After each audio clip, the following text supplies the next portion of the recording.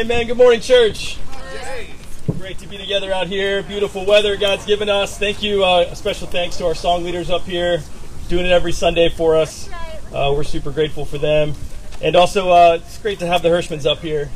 Greg and Nicole, thanks for sharing and your vulnerability. And Nicole just got back from New York, hitting the road on a show, right? Yeah. Awesome. We do appreciate your vulnerability and how you've navigated a lot of challenges these last year and a half. You've been a shining example of that true identity that you have in Christ, Nicole, specifically. I really appreciate you.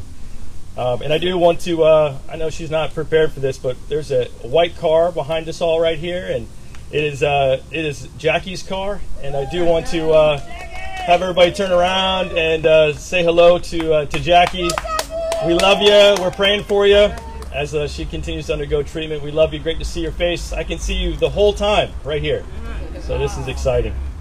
Amen. And to all you guys on Facebook or joining us later, we're glad. Okay, this is part 2 of last Sunday. So if you weren't with us, I went long and cut it short. So I have 2 pages of notes here for our sermon today.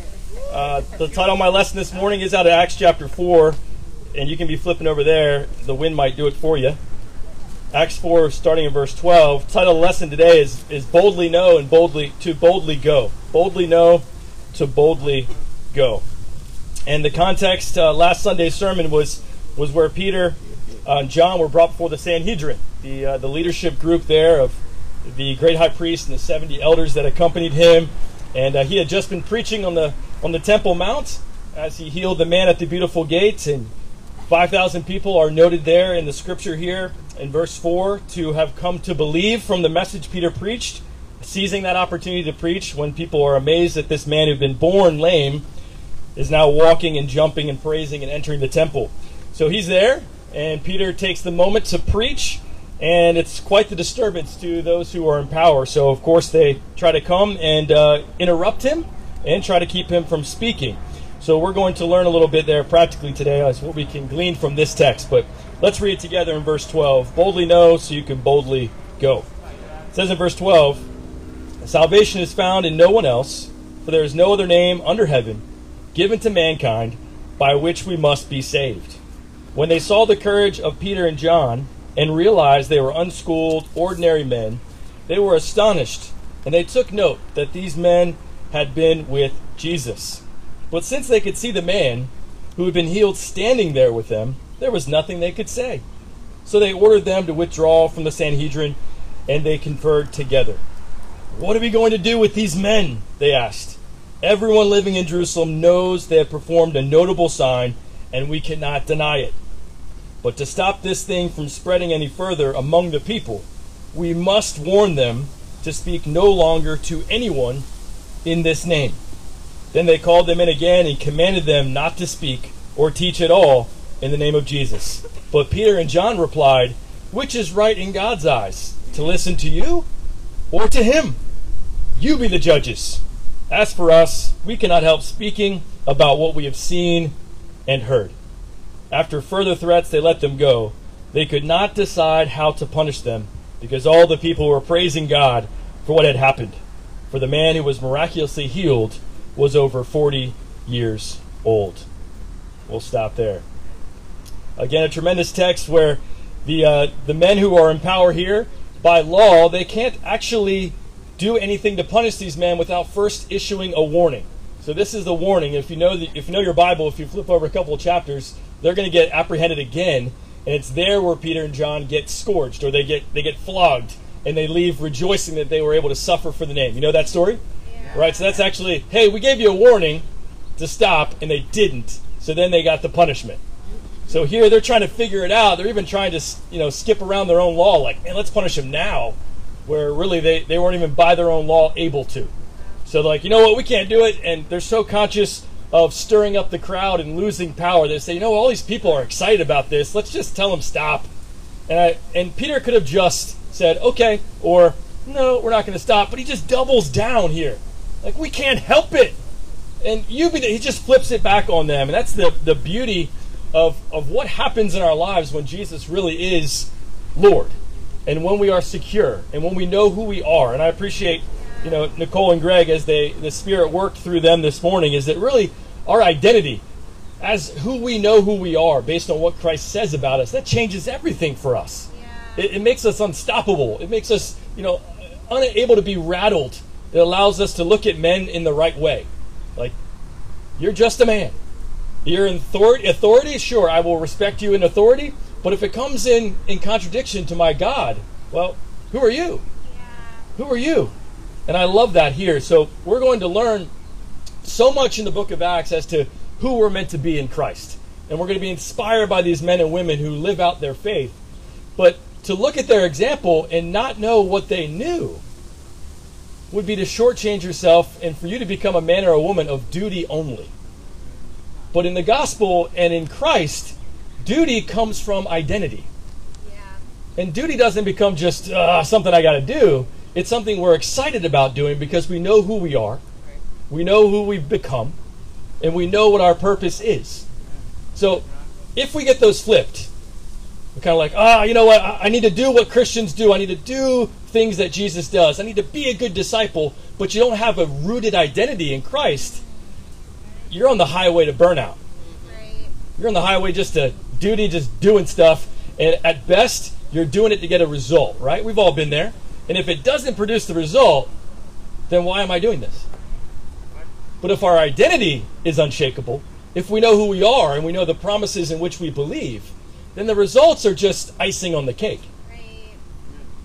Because here the end result of Peter and John was getting flogged. How many of us would say, yes! They got the result I was hoping for. And if it's not in our identity, and if it's not, you know what, I can't help but being completely obsessed with what I know about God and what He's shown me.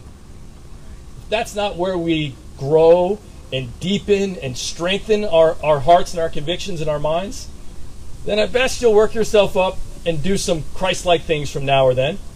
But you only do it until you get the result, or you only do it until, you know what, you're tired of doing it.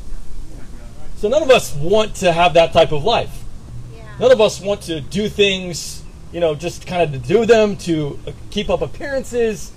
And definitely none of us want to just go around our lives working ourselves up every day to be like Christ. Right. Yeah. It doesn't mean we won't be intimidated. It doesn't mean we won't give in to fear from time to time. But it won't shake us. And it won't be your ability or my ability to be humanistic in the sense of how we're doing. Amen? Amen. So boldly know, boldly go. And the first idea we're talking about is boldly knowing. And, we've got to know what Peter and John are preaching here, that they're, as we talked about last Sunday, we got to boldly know. The first thing we got to boldly know is there's no other way, right? You were here last Sunday. That's kind of where all this is looping together. There's no other way than Jesus. There's no other way in which men under heaven can be saved. We've got to boldly know that. Because if we don't boldly know that, we're wishy-washy, right? We're pushed around by every wave of teaching, every rebuttal, every thought, every relativistic term that comes our way, postmodern thinking, our jobs. We're wishy-washy. We get pushed around if we don't boldly know that Jesus is the only way. To double down this idea that we talked about last Sunday, that Jesus is the only way, I want you to consider what Peter talks about earlier in his sermon about Jesus dying for us. We share that every Sunday, that Jesus died for us. But if that should help us to know the fact that Jesus died the way He did should help cement the fact that that was the only way. Consider Gethsemane. What did Jesus pray about before He was resolved to go to the cross for us? God, if there's any other way, let's do that. Is there any other way? And there wasn't. So if there was another way, I think God would have given it to him there. Yeah. But God said, you know what? There isn't. There's no other way to redeem these people, you and I, than for you to be sacrificed. There's no other way for holiness. There's no other way for identity. There's no other way for real change than this way. But if we get influenced, if we get pushed around to think that there's another way than what Jesus shows us on the cross, then we've just got to start thinking about God differently. Yeah. Because if there's another way other than Jesus dying on the cross, God's a monster. Why would God Yeah. have His Son be butchered if there's other ways to do it. Right. If there are other ways to God, if there's other ways to salvation, why would God say, okay, yeah, I know there's another way, but let's do this one too. This will really get their attention. There's some other things that people can choose, but how about this one too? I mean, that's just brutal and disgusting. Yeah. So if we start to believe, yeah, always lead to God, but there's this Christianity that has a man butchered, his back shredded, hanging by his waist, all this stuff bleeding out, his heart literally giving way. If that's just an option, then the Christian God is a meanie. Yeah. He's a monster. Yeah. And he's cruel. But the truth is, there was no other way.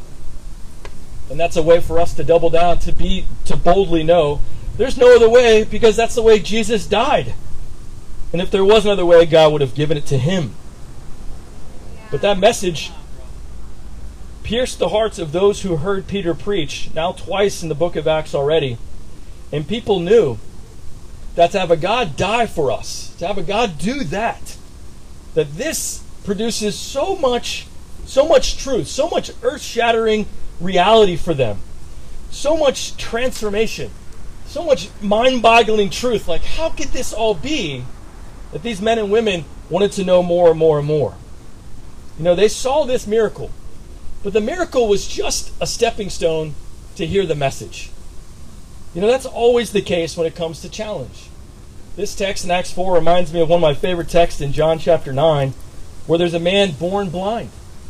And the disciples early on are asking, Jesus, why is this man blind? Who sinned? Him or his parents? You all know that story. And Jesus tells his disciples, neither.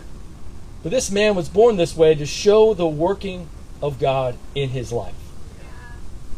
That these miracles, these transformations, these signs, they're not to be celebrated alone. They're meant to be stepping stones to hearing the message about the cross.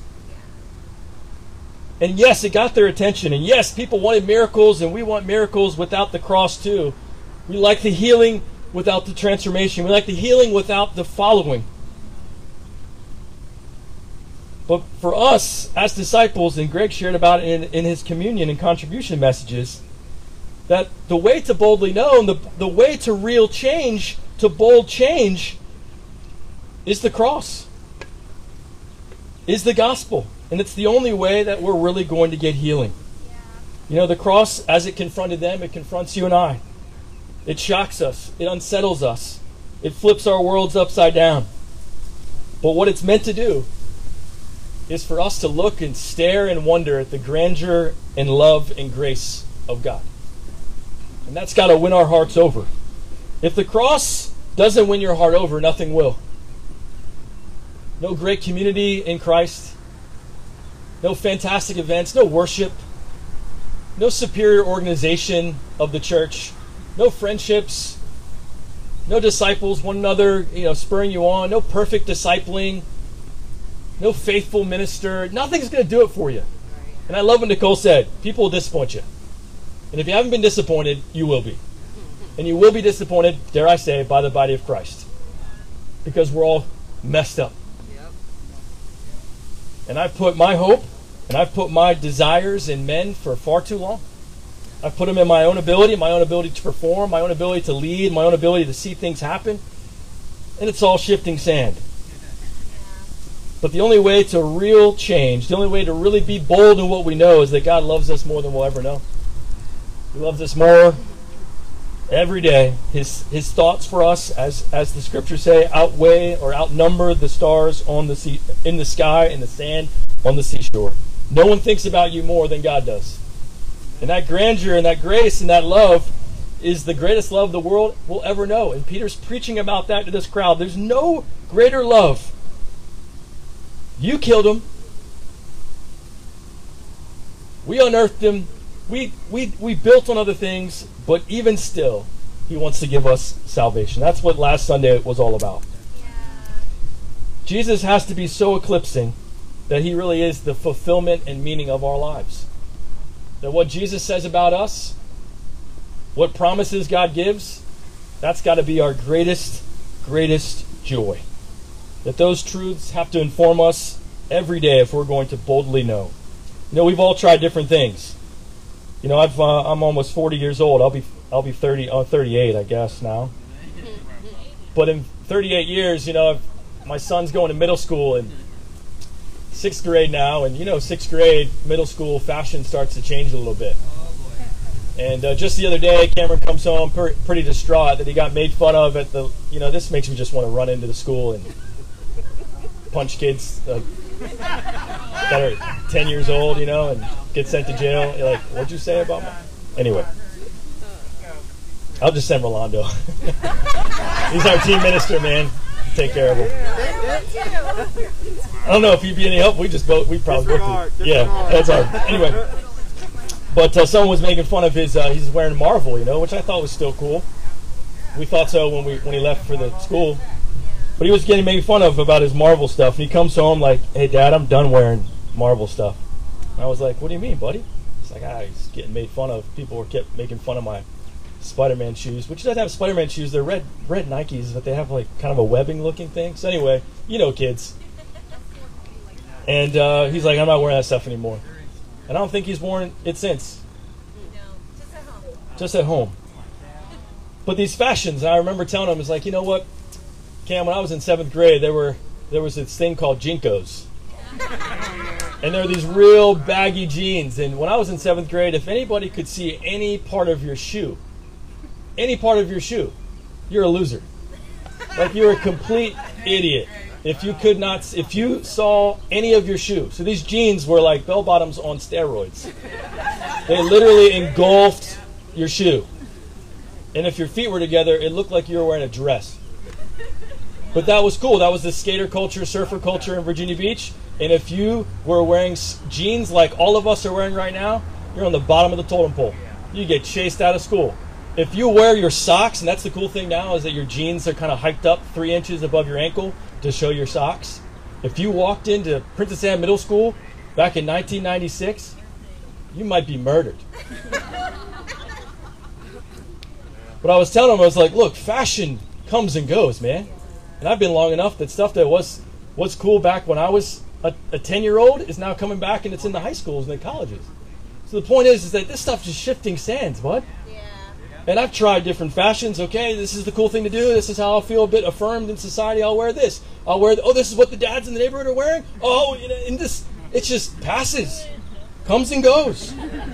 Certain jobs are cool back in the 90s. Now they're not cool. Oh, I got to get a new job. This is the cool job to have. This is the hip job. I got to get this degree. This is what it looks like to have great friends. This is what affirms. This is romantic. This is whatever. Everything changes. And if you've been long enough, you've known new things just come and go. It's cool for a moment, made you feel like you belonged, and then, 6 months later, you're like, I'm behind. And we've all been there. Whether it's your waistline or whatever. It just, everything changes. Life goals, you name it. The point is, we bank on things to affirm us and tell us we've made it, or we're arriving, or we've got it going on, and all that will disappoint. It can't be anything other than the love of Christ displayed on the cross. C.S. Lewis has a series of the Chronicles of Narnia. You guys are familiar with that. There's a little boy who reminds me a lot of myself. His name is Eustace. I believe this is in the second one. And Eustace desires more. He's kind of a rotten, greedy kid. He's just never satisfied. Is it the fourth one? Awesome. Fourth one. It's important. Thank you, Xavier. So he's kind of rotten. He's got greedy dreams of just wanting more and excess and having different things. And all of that is with the hopes that, he'd be something, that he's got something going on. And in these greedy dreams, he actually wakes up as a dragon. He wakes up covered in scales that are symbolic of his own ugly soul. And he's shocked, as any of us would be. And he starts to dig through the scales on his arm. And he gets through a couple layers, but he realizes this is going to take forever, and there's no turning back from here. And as someone who's self-reliant, someone who wants to kind of shirk this and get on with his life, deal with his fears, deal with who he is, he eventually goes to Aslan, which is the lion, the Jesus figure in this story. And if Aslan gave back what a lot of us seek in the world, which is affirmation from people's thoughts about us. This man, this Eustace, this boy is in deep turmoil about his new state of affairs. And he goes to Aslan, and what if Aslan gave back to him a lot of the same, a lot of the same things that we go for to get our affirmation?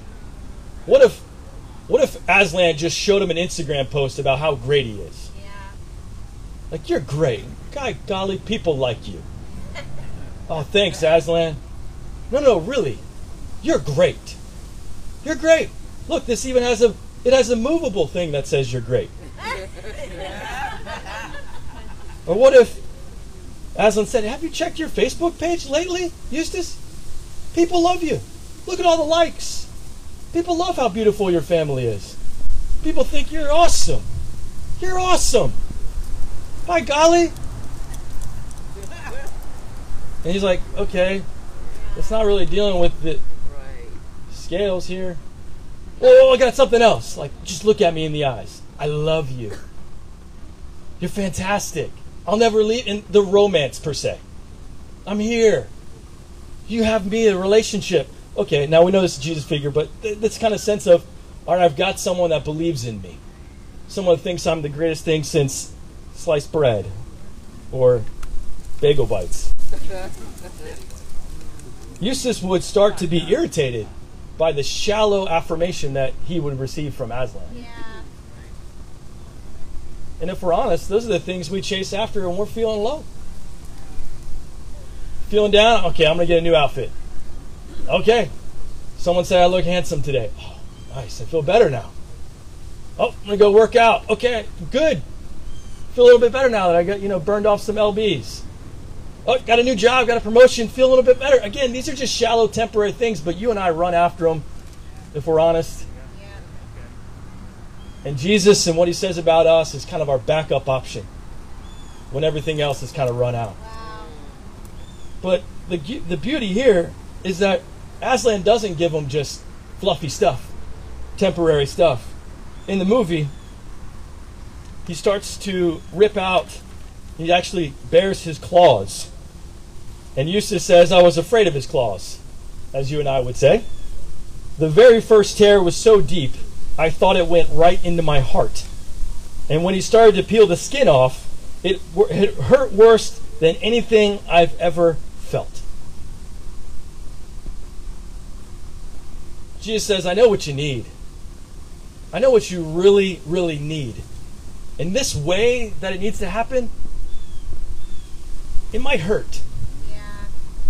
The way of real transformation and change, real identity, real affirmed, that's unshakable, it's going to hurt a little bit. It's going to transform. Transformation isn't just easy peasy, easy believism. It's going to take some pain. And for any of us who want to be disciples, you know what? It is challenging. We do need to say no to the world. We do need to stick out, not because we're looking to, we just will. Yeah. We do need to change our lives. We do need to grit and say, you know what? These things are getting in the way of my true identity. I've got to do without them. New friendships, new scenarios, new circumstances. We got to seek those to really know Christ. Eustace says, it's smarted. It's the English thing. It's smarted like anything, but only for a moment. After that, perfectly delicious. Just for a moment. But what lasted, what was left in return, was perfectly delicious. I'm back and better than ever. I'm not just returned to the little boy that, had human skin, but now I'm a little boy who's been regenerated and has a depth of understanding of who Aslan is, who this Jesus is. And that's what Jesus offers us in this only way. For us to boldly know this, that what Jesus offers is true healing, a path to life. And the truth is, the world might not like the path to get there, but it doesn't change the path. Yeah. We might not like the path, but it doesn't mean it's not the path of real healing, real salvation, to go where you want to go, even though you didn't know it. Some of us here or online, you have hesitations, doubts about this whole Jesus thing. I can't get past his exclusivity. I can't get past, the religious history. I can't get past Catholicism and the Crusades. I can't get past what happened on the sake of Christianity. I can't get past these things. The truth is about Christianity and the world religions is that all the Crusades and all that kind of stuff that hangs up a ton of people, they had to compromise so terribly to do what they did. Yeah. But those aren't representations of what Christianity is. Maybe the doubts and hesitations of the body of Christ, like, these people, their hypocrisy, the hypocrisy is just bleh. It's not about us. It's who Jesus is. We know Jesus is accommodating and encouraging and loving, but he offers you a way, a bold way that brings about bold change. And if we know what he's done and who he is, then man, we'll boldly know, and that will prepare us to boldly go. Some of us have been beaten down by society, beaten down by social media, you name it, just the years of being Christians. And we're not as bold in our understanding of who God is anymore. But I love what Peter did here. And yes, it's early on, and he's going to have his moments, which is why I love the book of Acts. Peter's not perfect. But Peter doubles down. And he doubles down not on his own strength, but what people say here is that they knew that he had been with Jesus. He was filled with the Holy Spirit.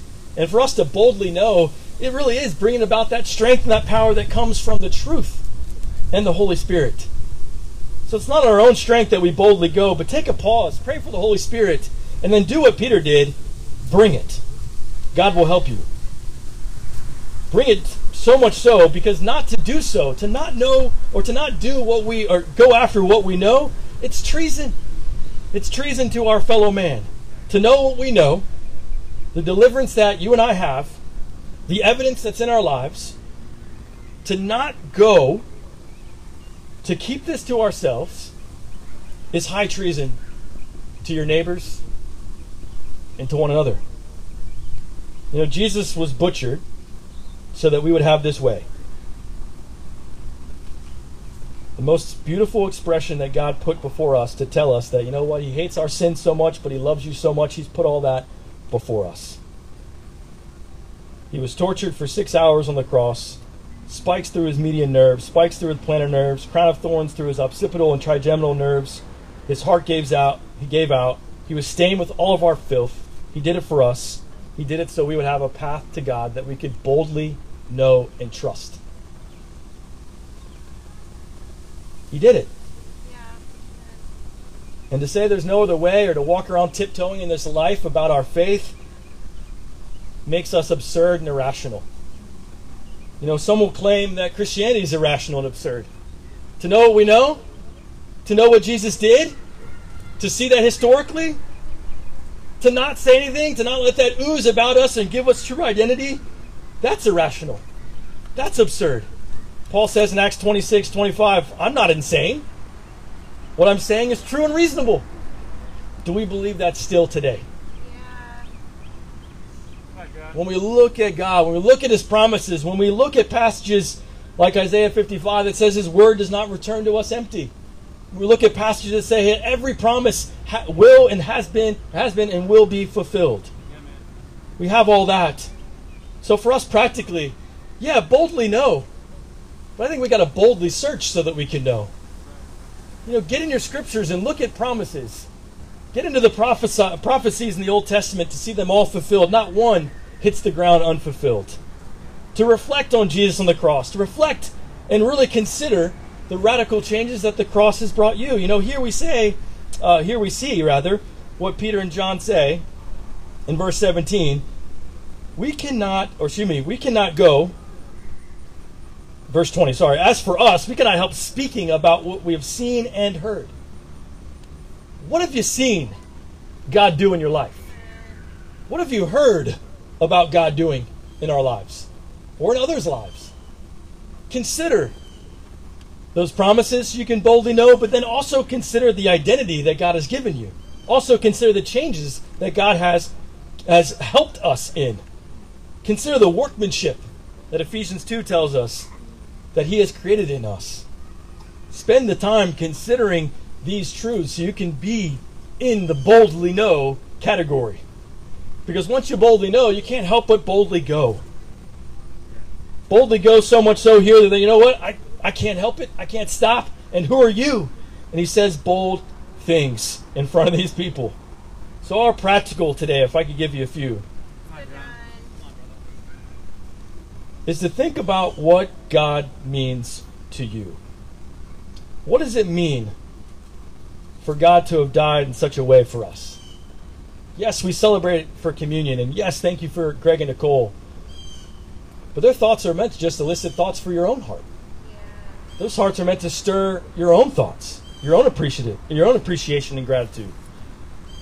You know, think about the things that are undeniable evidences to God's radical transformation. Not just the things you get for being a Christian, but think about the peace. Think about the promises. Think about how so many of us were enslaved to the thoughts of others. How so many of us had boundaries up that we would never cross, but because of the pressure from people and the desire to fit in, we crossed them. And we were left with guilt and shame that was unbearable.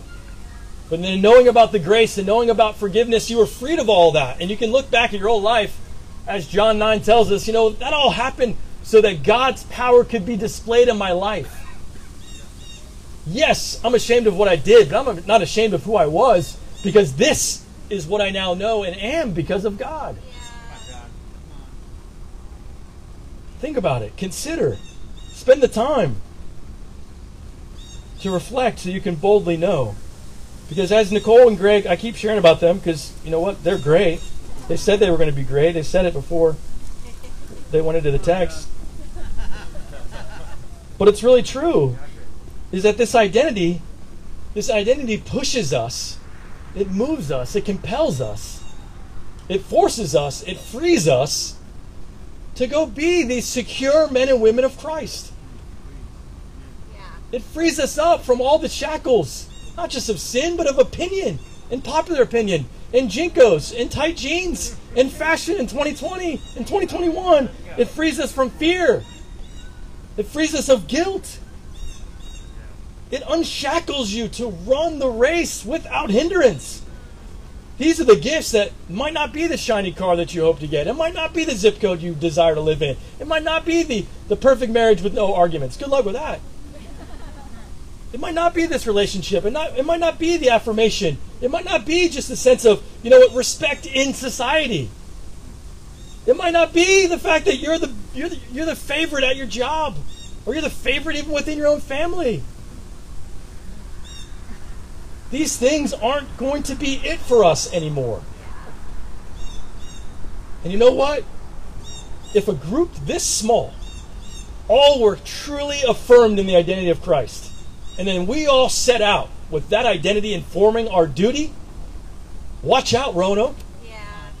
I mean, even just like 50 fully secure people. Wow. 50 people who are freed, who are kind of rise above culture.